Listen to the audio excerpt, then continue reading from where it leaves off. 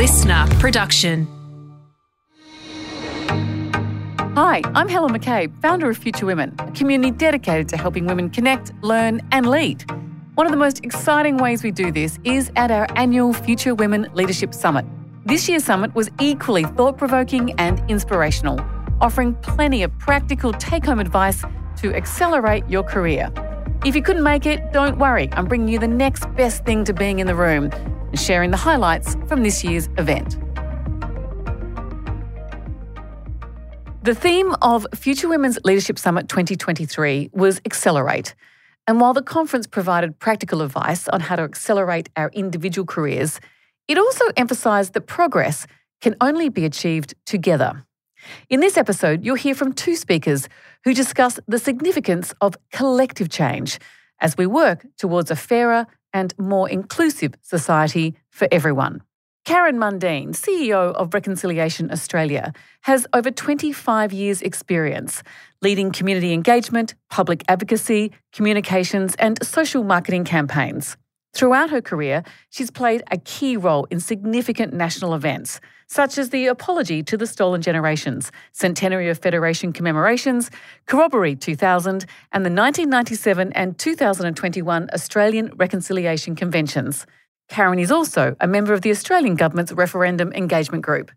In this discussion, she reflects on the struggles of her ancestors as they fought for a better future and emphasises the significance of the Uluru Statement from the Heart as a pivotal opportunity for all Australians to come together and create a brighter future. She also offers advice on how we as individuals can actively contribute to this historic moment.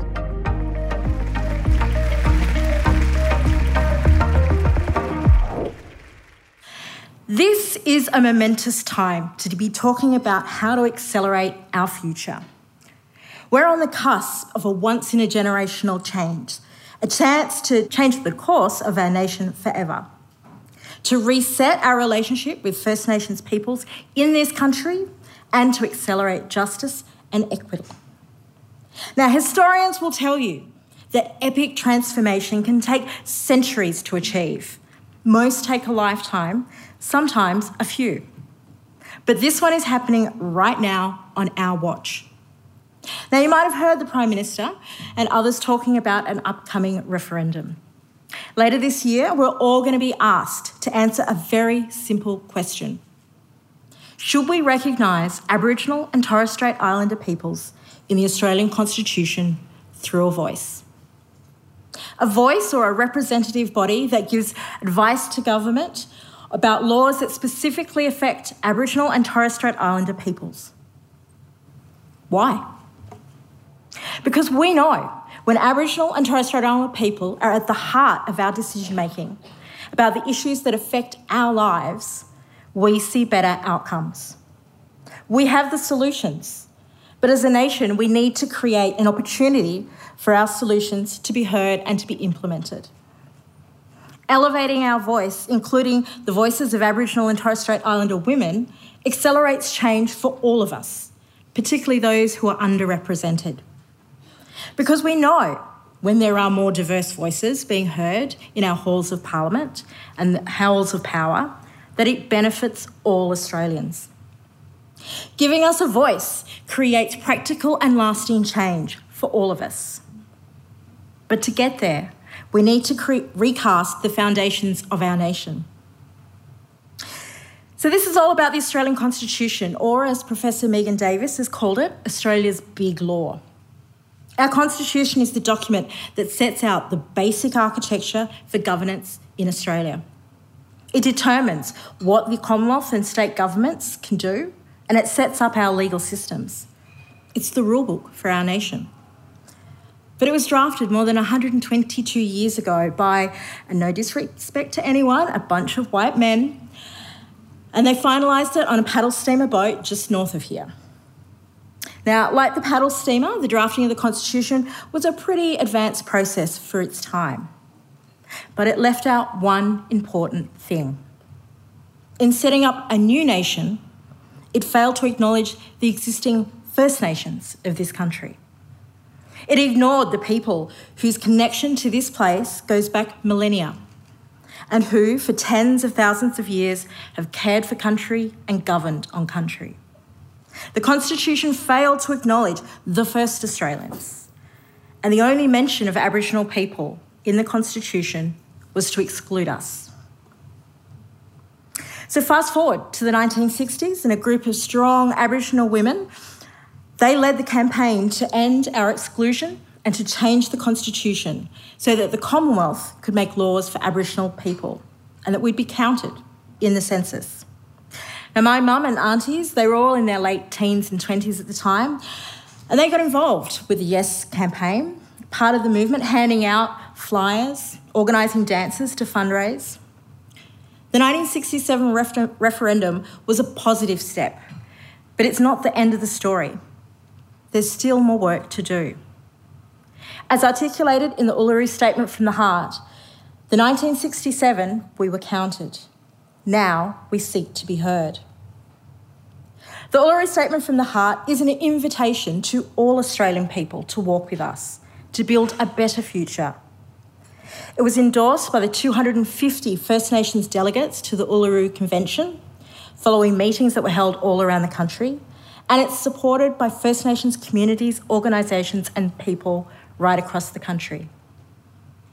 Now, the Constitution can only be changed by the Australian people, and I have great confidence in all of us. Across the last couple of years, we've witnessed a changing mood in how we come together to reflect, to respect and celebrate what it means to be Australian.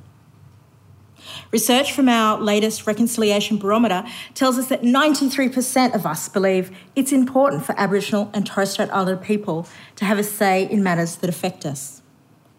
80% of all Australians believe it's important to create a national Indigenous representative body, and 79% believe it should be protected under the Constitution.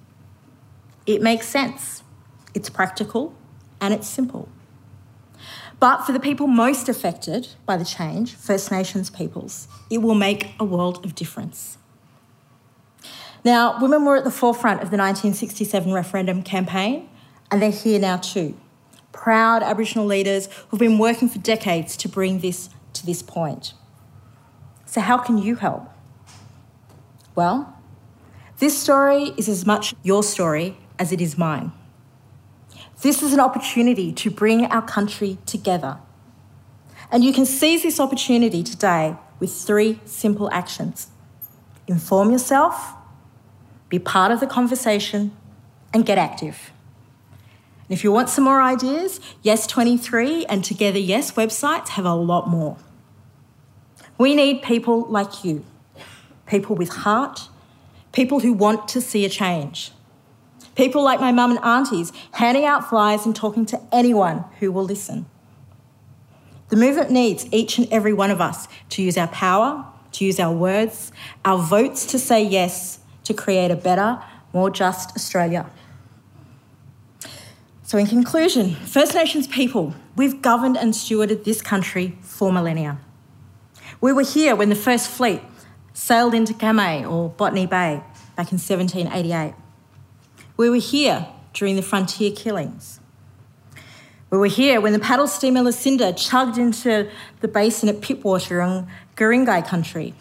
And we were still here in 1901 when the Australian Constitution first came into effect. We were here during state-mandated policies of racial segregation and assimilation. And we are still here now. But now it's time for us to be recognised. And it's time for our voice to be heard. Thank you.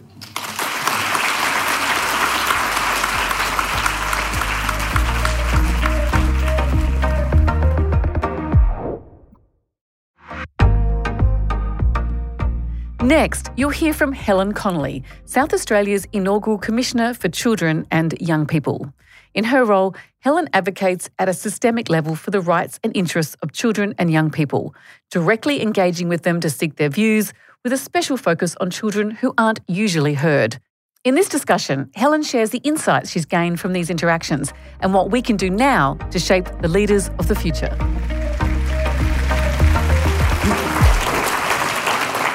As South Australia's inaugural Commissioner for Children and Young People, my mandate is to promote the rights, best interests and well-being of South Australian children and young people.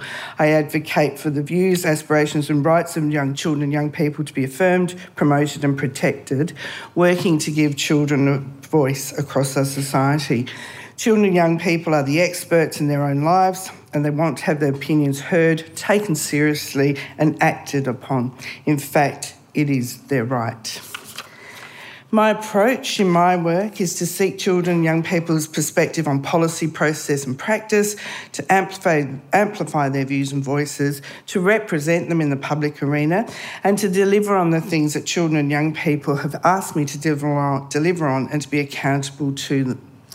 Over the past few years, I've had face-to-face conversations and held focus groups with thousands, tens of thousands of South Australian children and young people. They come from diverse backgrounds, live in a variety of places and spaces, and have shared their views on a range of issues and topics. I've heard firsthand how many children and young people in South Australia lead happy, active lives and feel respected by the adults with whom they interact. They value their family relationships, including those they have with their family pets. They value their friendships, their education, their learning, their culture, as well as opportunities to participate in their local communities. I've discussed sensitive topics such as bullying, poverty, school exclusions, mental health, sex, menstruation. And I've heard from children and young people about the impacts that unstable housing, homelessness and having no money has on them. I've heard from children who are caring for their parents who have health challenges and have coming from refugee and migrant backgrounds. However, it is the impact of sexism, gender roles and gender stereotype has on the lives of children and young people that has really surprised me. While it's clear that the impacts are different for boys and girls, it still affects almost every aspect of a child or young person's aspirations, relationships and well-being.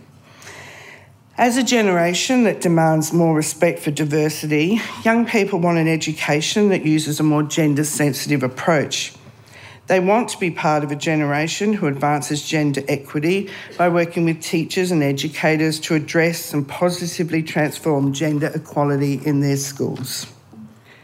Children and young people have also expressed their frustration and concern that discussion and instruction about sexism, sexual assault and domestic violence are not currently a feature of their relationships and sexual health education. This leaves them feeling unsafe at school, at work and socially, as well as within their intimate relationships. We have so much further to go to address behaviours that enable girls in grades 7 and 8 to be catcalled in the playground by older boys, coerced into sending nudes of themselves, or bullied in ways that sexualise and degrade them.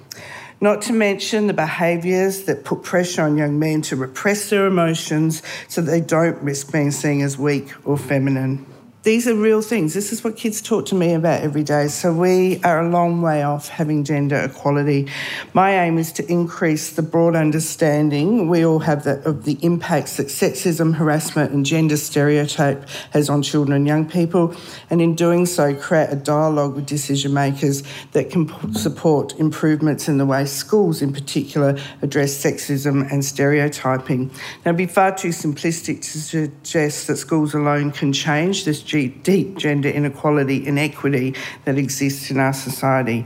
However, it's also remiss to not address the issues identified by children and young people themselves and the role they say school has in promoting and reinforcing sexist ideals, attitudes and behaviour.